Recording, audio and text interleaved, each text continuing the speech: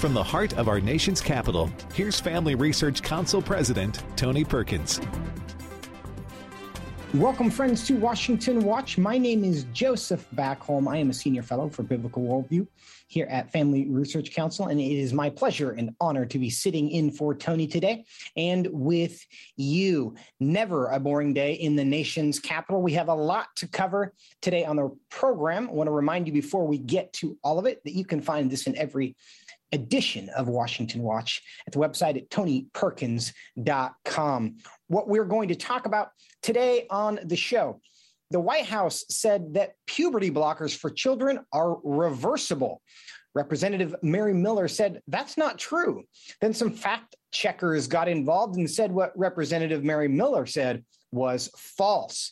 So, are puberty blockers reversible or not? We're going to talk about that with Representative Mary Miller today on the show. In addition, in the month of March, Border Patrol set a record when 210,000 migrants were apprehended at the southern border. What's behind the surge? Can anything be done to get it under control? We'll have that conversation today. Also, some members of Congress who have private security details paid for by taxpayers are calling for the police to be defunded. Is that hypocritical? We'll tell you all about it and what one congressman, Greg Murphy from North Carolina, is trying to do about it. But first, the headline today, the top story in the nation's capital and around the country. Yesterday, a federal judge struck down the Biden administration's mask mandate for air travel and other public transportation. Now, the Biden administration responded that they were disappointed in the decision. CDC recommended continuing the order for additional time, 2 weeks, to be able to assess the latest science in keeping with its responsibility to protect the American people. So this is obviously a disappointing decision. The CDC continues recommending wearing a mask in public transit. Earlier today, however, the Biden administration indicated they do not plan to appeal the decision, effectively ending the federal mask mandate for public transportation. Well, Washington Watch reporter Marjorie Jackson joins us now with more, both from Washington's Union Station and Ronald Reagan National Airport. Hello, Joseph. Right behind me here is the Ronald Reagan National Airport. Yesterday, a federal judge in Florida ruled that the CDC's mask mandates for traveling was not in their legal authority. So today, I have been out talking to all kinds of travelers who have been taking flights and catching trains and riding the Washington, D.C. Metro and gathering their opinions on the fact that the Biden administration will no longer be enforcing wearing masks in public transit. Yesterday, a federal court shot down the mask mandate for travel. What are your reactions? Oh, I like it. I think it's good. Wear your mask if you feel good about wearing it. If you don't feel good about wearing it, take it out. You have another opinion. Let God be the reason for your season. I understand where people have a feeling that it should be up to them individually, how they want to lead their lives. We've been into this for 2 years now. I think we know what to do and what not to do. The CDC gave me good advice. Judges aren't healthcare people. If I'm correct, it was out of Florida, wasn't it? That's correct. Yeah, well, there you go. It's a troublesome place, and they're just being belligerent. Have you been traveling at all? And if so, have you been wearing a mask, or were the people around you? I wore a mask coming here. I'm going back into Philly right now. And so I'm just going to at least try it out, with no mask. I've had Omicron. Wasn't a nice thing, but my antibodies are protecting me, which I've heard it works, so I'm excited. We actually have people on our tour. We have about 120 kids and 20 or so chaperones, and I would say probably 20% are wearing masks and 80% are not. I got my mask lowered a little bit, though. I have it. But it's lowered because I don't want to give people the impression I think you're some type of disease. I want to give people the impression America's getting back online. We're moving forward in our country. We're showing more love now and not hate. I think that the coronavirus brought a lot of hatred amongst people. It made people be nasty and mean and not together. So for me and my leadership, I'll be trying to bring people more together, whether you have your mask up or down. So clearly, people have a lot of different opinions about if they're excited about the mask mandate being dropped or if they're going to continue to opt to wear the mask while they're flying or traveling in other ways. Back to you, Joseph. Thank you so much, Marjorie, for that great report. And frankly, your last guest there needs to have her own show. Perhaps we can give her a segment. I think we could all learn something from her. Great and encouraging report from the ground in the nation's capital today. But continuing our discussion of yesterday's ruling and the end of the federal mask mandates for airlines and public transportation, you might not have known that last month, FRC Action filed a similar lawsuit in the U.S. District Court. And joining me now by phone to discuss yesterday's ruling as well as the FRC Action lawsuit is Ken Klukowski, who filed the lawsuit on behalf of FRC Action. He's senior counsel at Schaerr Jaffe, LLP. Ken, Joseph, good to have you on the program. Thank you for having me, sir. No, the pleasure is mine. Thank you, sir. We are glad to have you. By now, most people are aware of the ruling. What was your reaction when you heard the decision? Well, I was very encouraged that another well-credentialed, well-regarded judge in another part of the country, that one of the issues raised in the lawsuit before her, which has been before her for almost a year. This is a lawsuit that was filed in July of 2021 and has extensive briefing and argument, that when she got to the part of the case being raised there, that we are also raising in our case, that being that the mask mandate is now, with the current state of medical science of what we understand about COVID, about airplanes, and about masks, that the science no longer supports the idea that people should have to wear masks and that not everyone is equal. That people, we heard one of the people who were interviewed there, where he said that he's recovered from COVID, that he has natural antibodies. He understands that protects him. To some degree, that is correct. And so children are at especially low risk from COVID, and they're at heightened risk, both physical risks and also mental risks from wearing masks. And that's been scientific literature that's become very prominent over the past few months. And so as we're looking at all these different aspects of the case, that this was a judge who saw what the law requires when a federal agency is imposing burdens on the American people. That law, by the way, is called the Administrative Procedure Act, the APA, and it sets forth the requirements that agencies need to meet when they're putting legal obligations or restrictions on you and me. And looking at that, among other things in the case, she concluded, just as we are arguing in our own case, that forcing people to wear masks on airplanes meets the definition of what the law calls arbitrary and capricious, and therefore that the judge did the right thing, Judge Mizell, in declaring it unlawful and setting it aside. Now, Ken, a lot of people look at this decision, and this Center for Disease Control was making these recommendations. And of course, there's lots of doctors, lots of scientists at the CDC. And they look at this decision essentially as a judge usurping the professional judgment of a whole bunch of doctors and medical professionals and substituting their judgment with her own. Is that the right way to look at this from a legal perspective? It's definitely the wrong way to look at it. I agree that that's what the CDC is thinking. But the thing is, in America, this is a nation under the rule of law, and no one is above the law, not even the president. And all of these people at the CDC, they work for the president. They are subordinate to the president. So if the president has to follow the law, so do the people at CDC. And the law in question, again, the APA, there's a broad body of Supreme Court precedent and other federal appeals courts that lay out the criteria of what the APA requires. It requires, in a word, what's called reasoned decision-making, and then it goes through all these hallmarks of what it means to be arbitrary and capricious, and that not being reasoned decision-making. And let me just give you one quick example, Joseph, of what I'm talking about, because we raised this in our briefs with FRC Action, in our own case, which is in the Northern District of Texas. And what we explained there is that it is undisputed that the air on airplanes is safer, it is more sanitized many times over than what you have in a restaurant.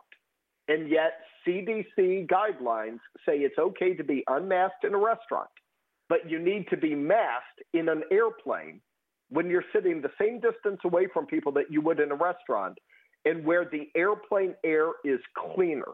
And what I mean by that is, like in a restaurant, the air may recirculate through a filter about every 15 minutes.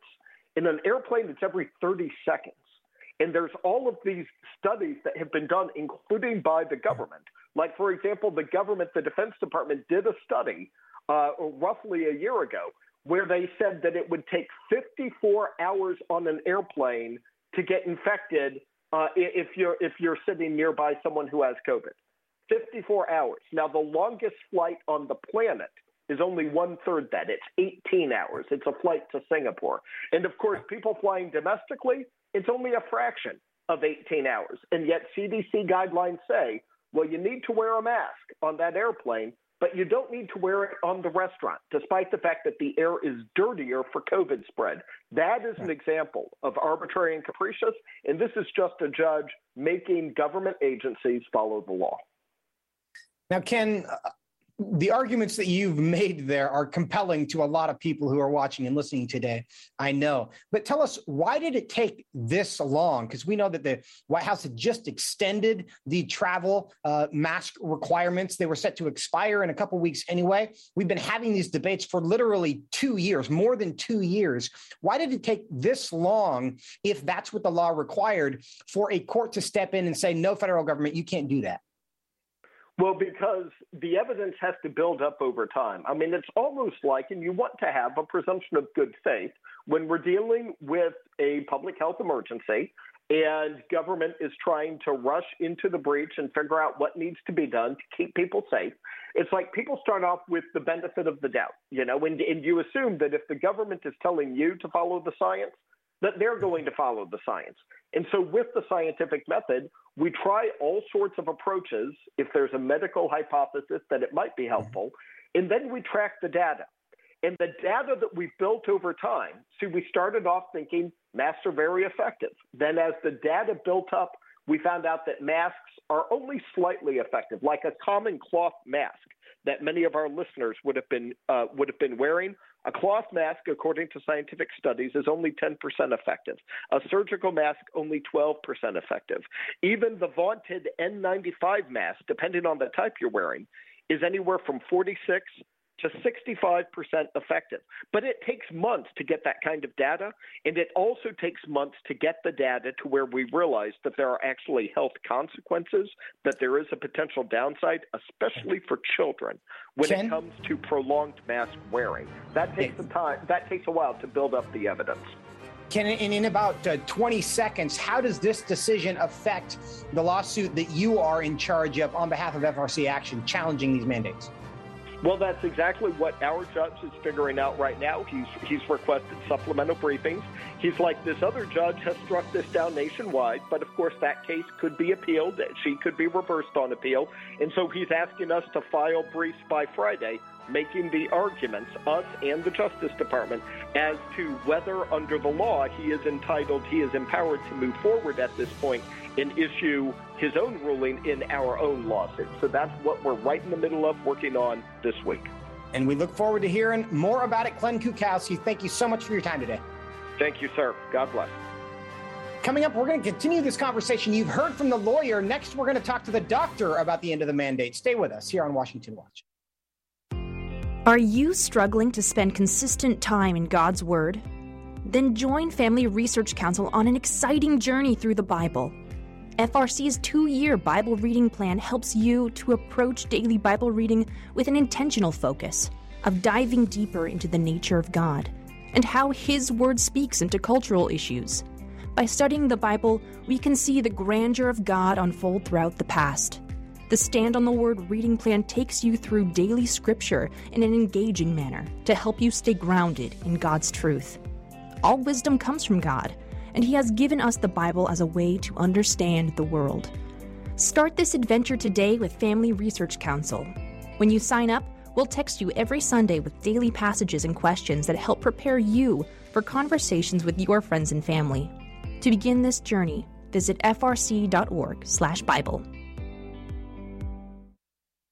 With the current division and confusion of our culture, it is so important for Christians to root ourselves in the truth of God's Word, so that we are prepared to give a reason for the hope that we have. For this purpose, Family Research Council launched the Center for Biblical Worldview. The center applies the Bible and the historical teachings of the Church to current issues. This helps Christians understand and live by a biblical worldview, know why Scripture must be authoritative, and equips believers to advance and defend the faith in workplaces, schools, communities, and the public square. The experts at the center address and provide resources on issues like religious liberty, abortion, voting, marriage, and sexuality. To access free resources like the Biblical Worldview series, go to frc.org/worldview. To get highlights of the latest work of the Worldview Fellows, including blogs, interviews, and publications, sign up at frc.org/subscriptions. At Family Research Council, it is important to us that we stay connected with you and that you stay informed. With the increase in tech censorship of conservatives and Christians, we've decided to be proactive to make sure we don't go completely dark due to censorship. That is why we've created a tech subscription platform. If we get canceled, you can stay informed and still find updates on faith, family, and freedom. How? Just text STAND to 67742 to sign up for our text alerts, and you will get FRC's content straight to your phone. Again, just text STAND to 67742, and you will get special alerts on the biggest stories of the day. You can stay informed with just a simple text. We want you to be able to stay connected with like-minded community and to always have access to our content. Stay connected and informed. Just text STAND to 67742.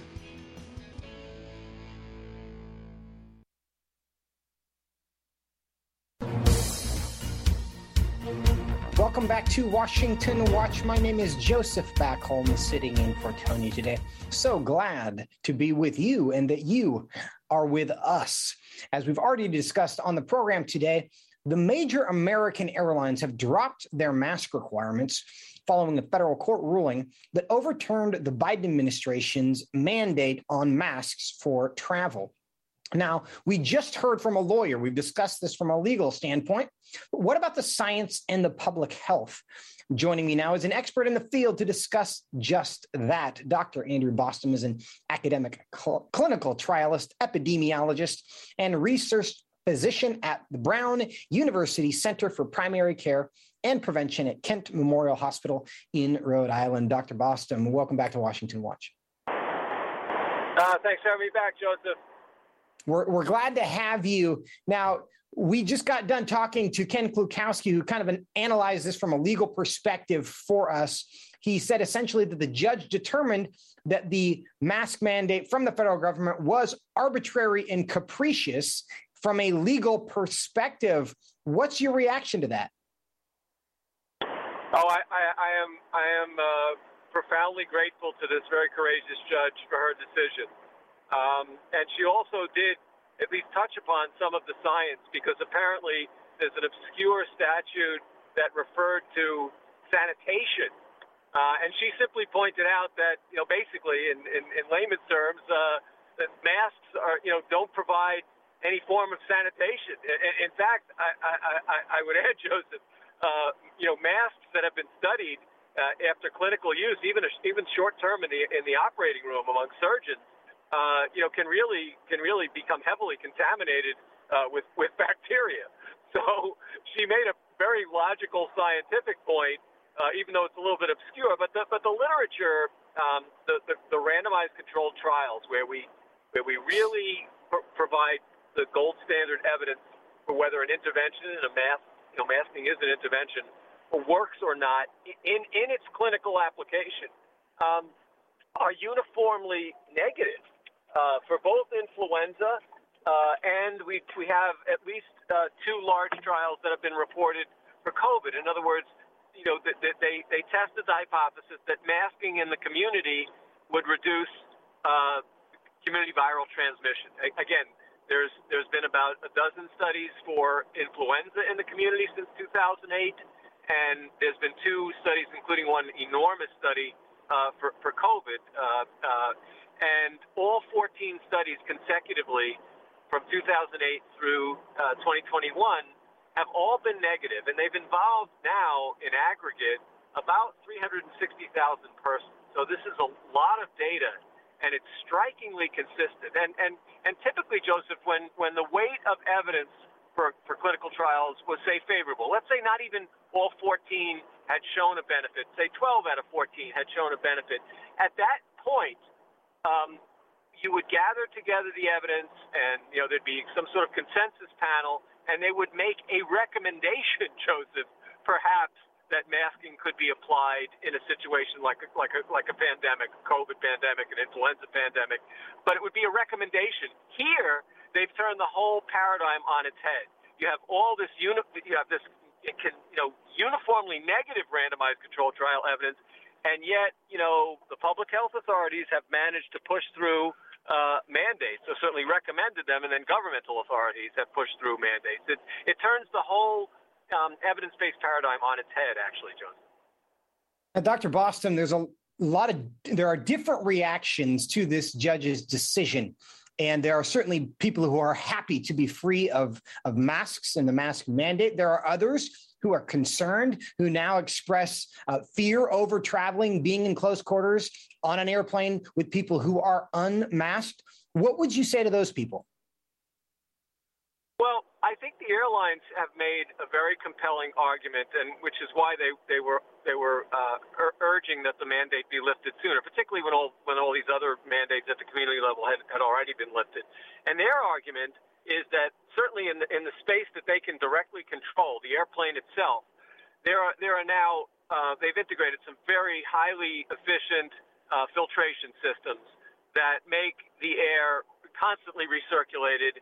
And I think they've added sort of virucidal technology to kill virus, and that regardless of mask use, which again in the community didn't really work anyway, they're actually certainly in the cabins. People are in a very safe environment, So I think that's really all the argument that you would need to make to assure people.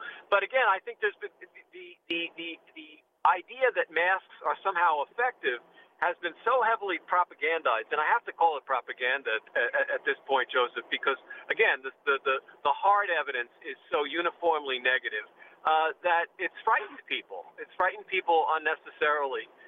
And again, the environment in a plane cabin is probably one of the safer environments.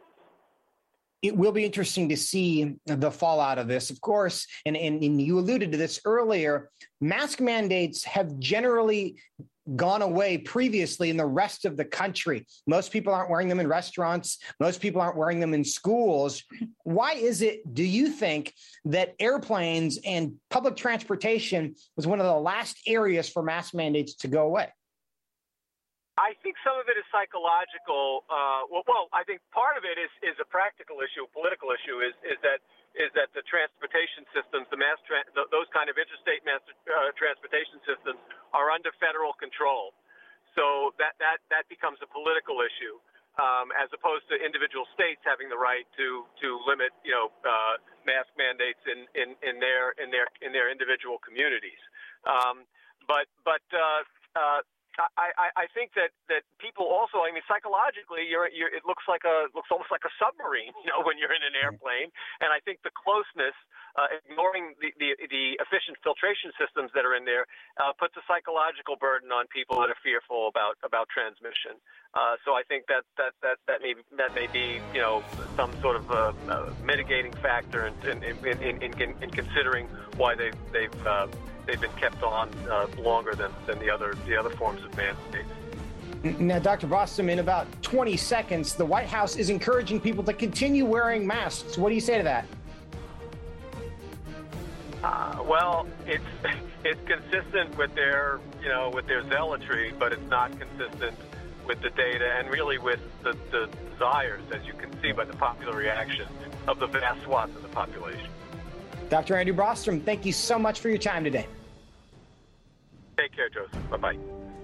The message there, I hope you heard, is you don't need to be afraid. And that's what we're preaching here all the time, is live fearlessly, whether there's a real risk or not. Now, there's a lot of things we don't control, and that's one of them. But stay tuned. Another issue to be concerned about, puberty blockers for kids.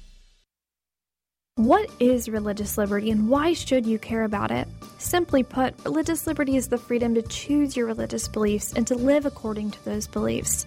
Why should we care about this freedom? At Family Research Council, we care about religious freedom because we believe that it is an inherent human right that all governments have an obligation to protect. Tragically, not all governments do. Religious persecution is a tragic reality around the world that is not often acknowledged by the media, even though attacks on people of all faiths continue to increase globally. In Scripture, God calls Christians to pray and care for the persecuted church, the downtrodden, and those who cannot help themselves. Therefore, we must be advocates for those persecuted for their faith. To access Family Research Council's latest resources and to learn more about religious freedom and what you can do to help the persecuted, go to frc.org/religiousliberty. Do you want to be able to stay up to date on conservative news? Are you looking for Christian resources to help you stay politically engaged? Then download Family Research Council's Stand Firm app. With all of our content available at your fingertips, you will conveniently be able to stay up to date throughout your busy day. The Stand Firm app will give you access to a variety of resources, such as our most recent episodes of Washington Watch with Tony Perkins, tweets and other social media posts, and our latest blogs, updates, and publications. Additionally, you will have the opportunity to take action and make your voice heard by contacting your elected officials on the issues that most concern you. Visit the App Store on your smartphone or mobile device and search Stand Firm to download Family Research Council's official Stand Firm app.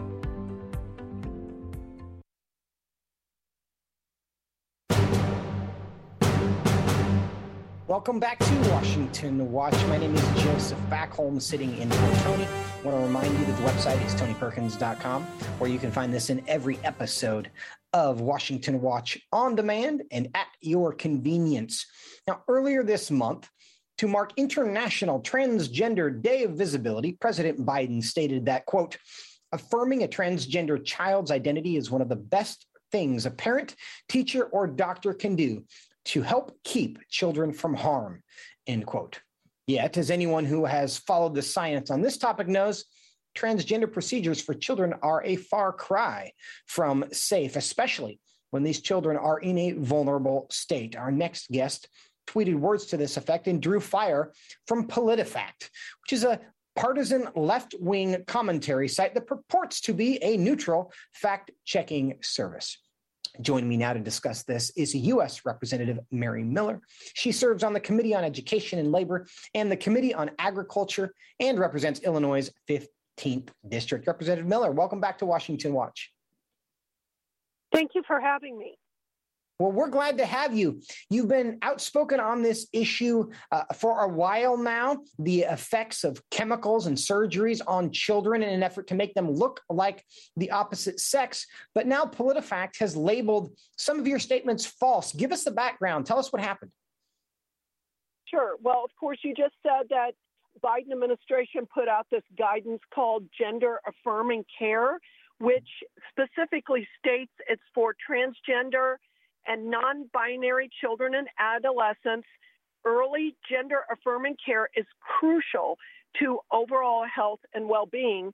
And the House Education and Labor held a hearing with Biden's Health and Human Services Secretary, and I asked the Secretary if performing these procedures on 12-year-old children is child abuse. And first of all, he refused to answer the question. Then I was most troubled that Biden's Health and Human Services Secretary refused to confirm that parental consent would be necessary for these procedures. They're doing nothing but engaging in extreme woke politics with children being their victims. I can't even think of enough bad adjectives to describe this. It's evil, it's insane, and they are on the wrong side of public opinion. Also, a lot of people refer to PolitiFact as politifraud, and of course, they're attacking me for defending young children. The politics of this issue are remarkable, and you referred to one of the understated but very important parts of this conversation, and that is parental consent. And we've talked about parental consent around the issue of abortion a lot, but in this case, increasingly, you're finding a conflict there where children are being given and asking for these hormones that can stop puberty and eventually can actually just suppress your natural development as a child, but the parents may not even be involved in these decisions. And now the conflict you've had with the White House and now with PolitiFact has to do with the question of whether these puberty blockers are reversible. Define what that means to you. When they say it's reversible and you say it's not reversible, what are you referring to? Yes, they did say that they're reversible and that my claims on the dangers of these medications are false. But the truth is that this is another lie that they are propagating, and they are going after the vulnerable, which is our children who are not mature enough to make these decisions. A lot of children grow out of this, and this has actually become a popular issue. It's being pushed by the schools, by our government, by our culture, and it's super sad. But okay, well, for one thing, it's dangerous because it affects their bone growth and their future ability to have children, their growth spurts and bone growth density. And Mayo Clinic states in their guidance on puberty blockers that they can have long-term effects. So, they can bring it on. I'm not backing down. They're extremists. Well, we appreciate you for that. And I think what it's important for people to understand is if you take an 11-year-old and you put him or her on puberty blockers for 2 years and then take them off of puberty blockers when they're 13, puberty will start again. It will finally happen, but you don't get those 2 years of development back. And so that really does have a long-term impact on how that child will develop, what ultimately their life is going to be like. It doesn't necessarily sterilize you like cross-sex hormones do, but it does have a long-term impact on your body's natural development because you've essentially stopped it for 2 years. Now, Representative Miller, what happens if we don't get in front of this issue, get control of it, and just allow this to continue where children are being encouraged in this direction, disguising their sex, taking hormones for life? What's the end game if we don't stop it? I don't know. I think a lot of this has to do with population control. I mean, you think about what they're promoting and they're anti-life, and God is all about life. He's about physical life and eternal life, and they are, they're opposed to both of those things. And I'm going to fight back. If they want to fight, they can bring it on because, like I said, I'm not backing down, and they are definitely on the wrong side of the American people, on the public, and the public wants parents involved. There is a lot of data that suggests you are correct about that. As hard as the White House and many others push on this issue, America is not just buying the idea that mutilating your body and taking cross-sex hormones is good for you. Representative Miller, thank you so much for your courage in confronting this issue as well as for your time today. Thank you so much. Well, our children are worth fighting for. Indeed they are. God bless you. Now, coming up, another issue. The Biden administration plans to revoke Title 42 next month, making it easier to enter the country. But we already have record levels of transgressions at the southern border. What does it mean? We'll talk about it when we... Do you want to be able to stay up to date on conservative news? Are you looking for Christian resources to help you stay politically engaged? Then download Family Research Council's Stand Firm app. With all of our content available at your fingertips, you will conveniently be able to stay up to date throughout your busy day. The Stand Firm app will give you access to a variety of resources, such as our most recent episodes of Washington Watch with Tony Perkins, tweets and other social media posts, and our latest blogs, updates, and publications. Additionally, you will have the opportunity to take action and make your voice heard by contacting your elected officials on the issues that most concern you. Visit the App Store on your smartphone or mobile device and search Stand Firm to download Family Research Council's official Stand Firm app. What is religious liberty and why should you care about it? Simply put, religious liberty is the freedom to choose your religious beliefs and to live according to those beliefs. Why should we care about this freedom? At Family Research Council, we care about religious freedom because we believe that it is an inherent human right that all governments have an obligation to protect. Tragically, not all governments do. Religious persecution is a tragic reality around the world that is not often acknowledged by the media, even though attacks on people of all faiths continue to increase globally. In Scripture, God calls Christians to pray and care for the persecuted church, the downtrodden, and those who cannot help themselves. Therefore, we must be advocates for those persecuted for their faith. To access Family Research Council's latest resources and to learn more about religious freedom and what you can do to help the persecuted, go to frc.org/religiousliberty. Attention university students. Are you looking for an internship that will help you grow as a Christian leader and allow you to positively influence the culture? Then Family Research Council's internship program is for you. FRC's life-changing 12 to 15-week internship program will prepare and equip you for the next step in your professional journey. You'll enjoy a speaker series focusing on careers and callings, lectures from prominent conservative leaders, and weekly biblical worldview training. All of these offerings were created to aid you in your personal and professional development. As an intern, you will have the opportunity to work side by side with our experts in policy, communications, event planning, and more. The real-world experience you gain will prepare you to pursue a career of influence and make a difference wherever God calls you. This paid internship offers fully funded housing in the heart of downtown DC, giving you the chance to experience our nation's capital. Visit frc.org/internships to apply.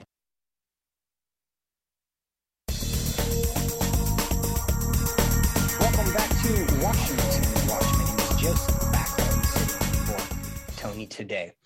Title 42 was a Trump-era administration rule that required those seeking asylum in the United States to wait on the other side of the border while that asylum application was processed. And it was done under the justification that we didn't know who had COVID and who didn't, and trying to protect the country from the virus, we would ask people to stay on the other side of the border while it was processed. Well, the Biden administration has recently announced that they are going to revoke this rule, and they are going to allow people who apply for asylum to wait inside the borders of the United States. This has historically been a challenge because you don't always know where people are for the years often it takes for asylum applications to be processed. And oftentimes the government loses track,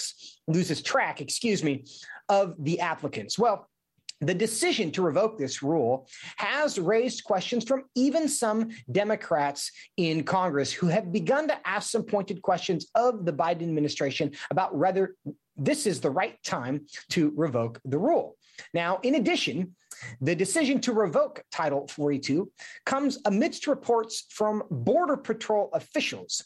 The agents have apprehended nearly 210,000 migrants who illegally crossed the southern border with Mexico in March. And that was the 210,000 record migrants happened prior to the Biden administration's decision to revoke Title 42. So does this mean that when Title 42 is revoked, making it easier to come into the country, the number of migrants approaching the border and crossing the border and applying for asylum is going to increase even more?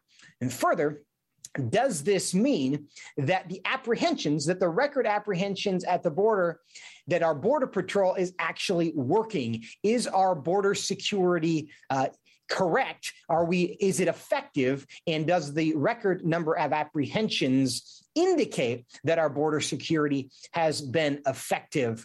And joining me now, and we are hoping, did we have her? Okay, and we are hoping to have Jennie Taer from Daily Caller here shortly to join us. But this is the dilemma that the Biden administration is facing, and frankly, the country is facing, because the Biden administration has faced a ton of criticism, not only because initially, they did not complete the border wall, which, as we know, the Trump administration has prioritized. And hundreds of miles of border wall had been laid across the southern border during the last year, in particular, of the Trump administration. And now much of the steel lays on the desert in Texas and southern Arizona, and it is unassembled. And there are giant holes in that wall. I have been there to see the giant holes in the wall, and the steel laying literally feet in some cases away from the hole in the wall. And the Biden administration ordered that the steel that is laying next to the wall not be placed up as part of the wall. And so, of course, that incentivized a lot of people to begin crossing the border. But now, in addition to that, we have this Title 42 issue, because the one thing that the Biden administration was carrying over from the Trump administration was the fact that for those seeking asylum, they were going to require them to wait on the other side of the border. So the combination of these things perhaps is leading to this record increase of migrants reaching the border. And the Biden administration has taken a tremendous amount of political heat for this already, certainly from Republicans. But what is becoming unique about this is that they are now beginning to get questions from the White House's allies in the Democratic Party as well. And I think we now have joining us by phone is Jennie Taer from the Daily Caller. Jennie, do we have you? Yes, I'm here. Thank you. Great. Thank you for joining us. Now, you've been tracking this issue at the border closely. What's your reaction initially to this latest figure from March, 210,000 migrants apprehended at the southern border? Yeah, it's an astounding figure. It's actually the highest since March 2000. So that's going back over 2 decades. This is a problem that we're seeing, a rise in migrant encounters and apprehensions.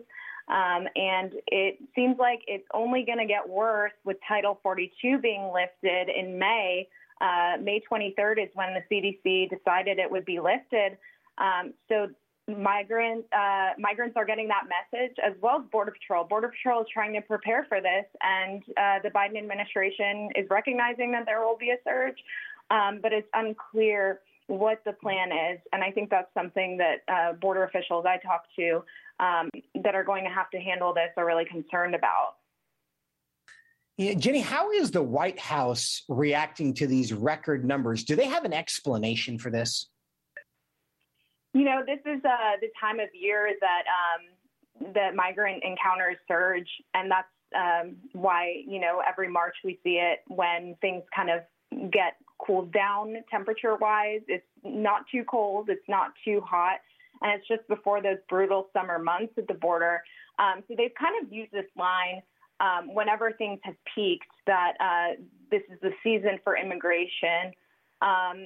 It's interesting. They say they're ready for a surge, and they recognize that more people are coming. So, you know, they say they're prepared. But again, you know, President Biden said he would eventually visit the border. That's what the White House said.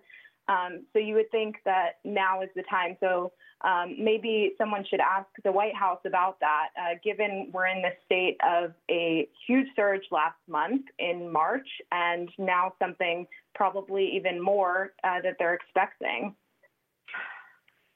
Jennie, you mentioned the 210,000 apprehensions at the border. Certainly not everyone was apprehended, because that's just the way these things work. Is there any argument to be made that the record number of apprehensions is evidence that border security is actually working? They're apprehending that many people because the border is secure. I would argue that Title 42 is working. of the 221,000 people encountered, there were 109,000 just about that were sent back under Title 42 last month.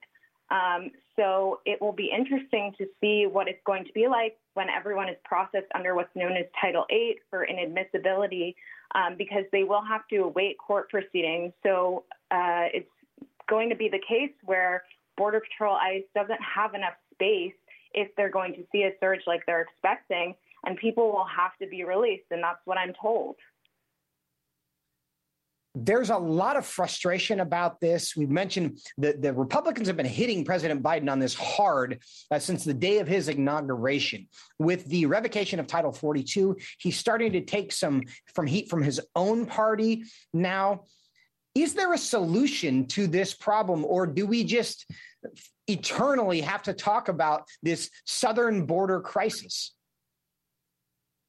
Right. I think, a lot of both sides talk about solutions to the issue. I've yet to really understand what the solution is to everyone that has been admitted into the country, because that is something Republicans complain about, that everyone is released and that everybody is going to be released. That's something they use as a talking point. But I've asked Republican leadership about this. When it comes to enforcement and removals, which is mostly what ICE handles, what is their plan? And there doesn't seem to be one right now. So that's something that Republicans should be pressed more on, especially if they win back the majority. It doesn't appear like they have a plan. Jennie Taer, Daily Caller, thank you so much for your time and your update on this. We look forward to having this conversation again, because I know the issue is not going away. Thank you so much for being with us. Thank you. And it is an unusual issue because other than the border right now, sadly, between Ukraine and Romania and the neighboring countries in Ukraine, in Poland perhaps, can't think of any other migration issue anywhere in the globe that's similar to this. It is a unique problem. It's a unique challenge that we have to rise to the occasion to deal with. Now, our final topic for the show today. You are probably familiar with the Defund Police movement, and some of the members of that movement are members of Congress. What you might not know is that some of the same people advocating to defund the police also have taxpayer-funded private security details. Now, there are many parts of the country where a private security detail would be helpful, of course. But if it seems hypocritical to you to, on one hand, call for the defunding of the police, and on the other hand, have a taxpayer-funded, privately funded security detail, you aren't the only one who sees that as hypocritical. Our next guest found this hypocrisy startling enough that he introduced a resolution that would prevent any legislator who advocates for defunding the police from accessing taxpayer-funded security.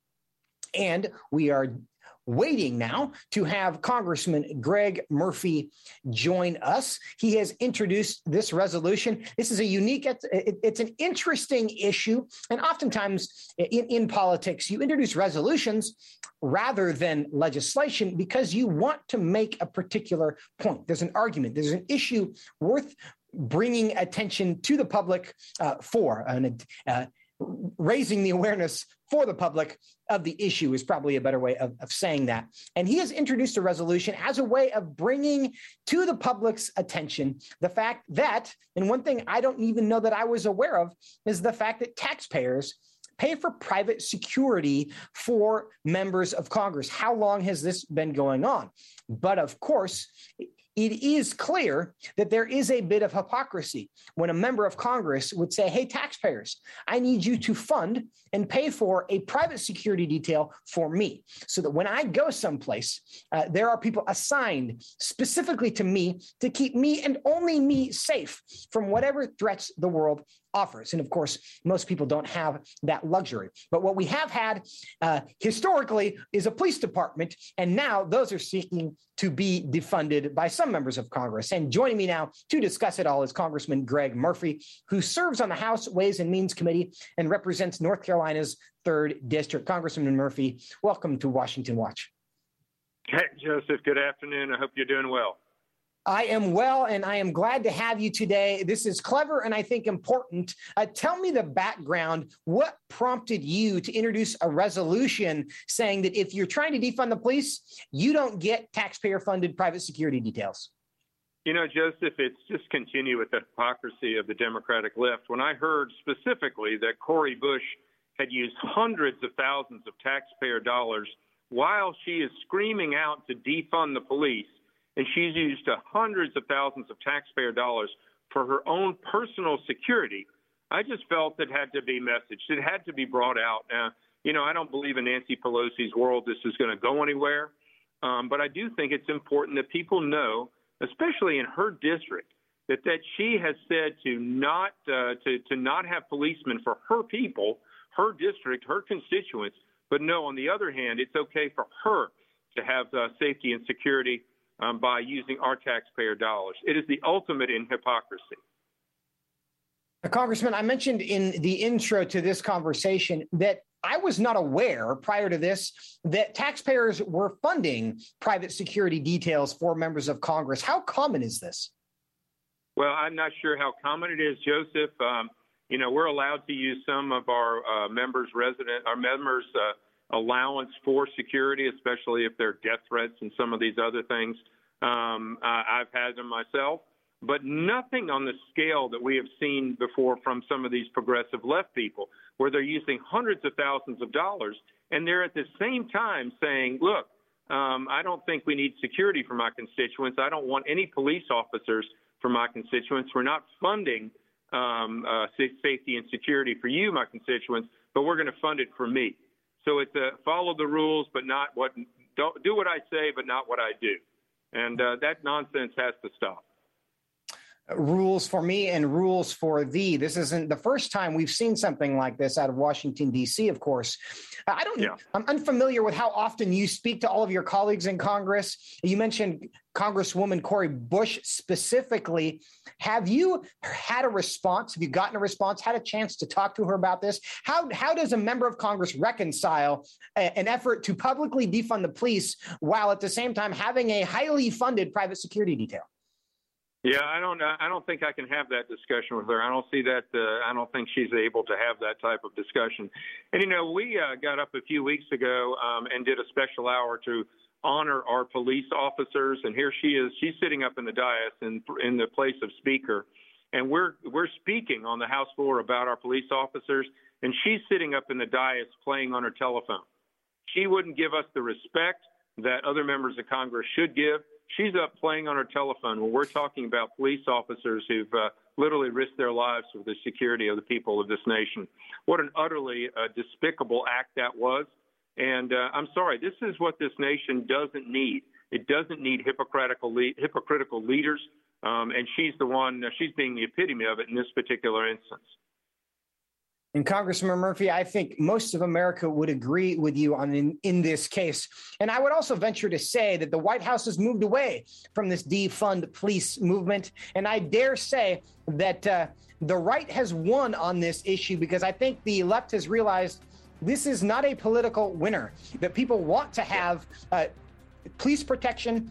They want to have someone to call when something bad happens, and they want to for the very same reasons that Congresswoman Cori Bush wants to have security as well. And I think America understands this for what it is, and we appreciate you bringing it to our attention in your time today. Thank you so much. Great. Take care. God bless. God bless you, Congressman. And that is our show for today. And friends, we thank you for being with us as well here on Washington Watch. Until next time, fear God. Washington Watch with Tony Perkins is brought to you by Family Research Council and is entirely listener supported. Portions of the show discussing candidates are brought to you by Family Research Council Action. For more information on anything you've heard today, or to find out how you can partner with us in our ongoing efforts to promote faith, family, and freedom, visit TonyPerkins.com. Also, to leave a comment about Washington Watch, call our watch line at 1-866-372-7234. That's 1-866-372-7234.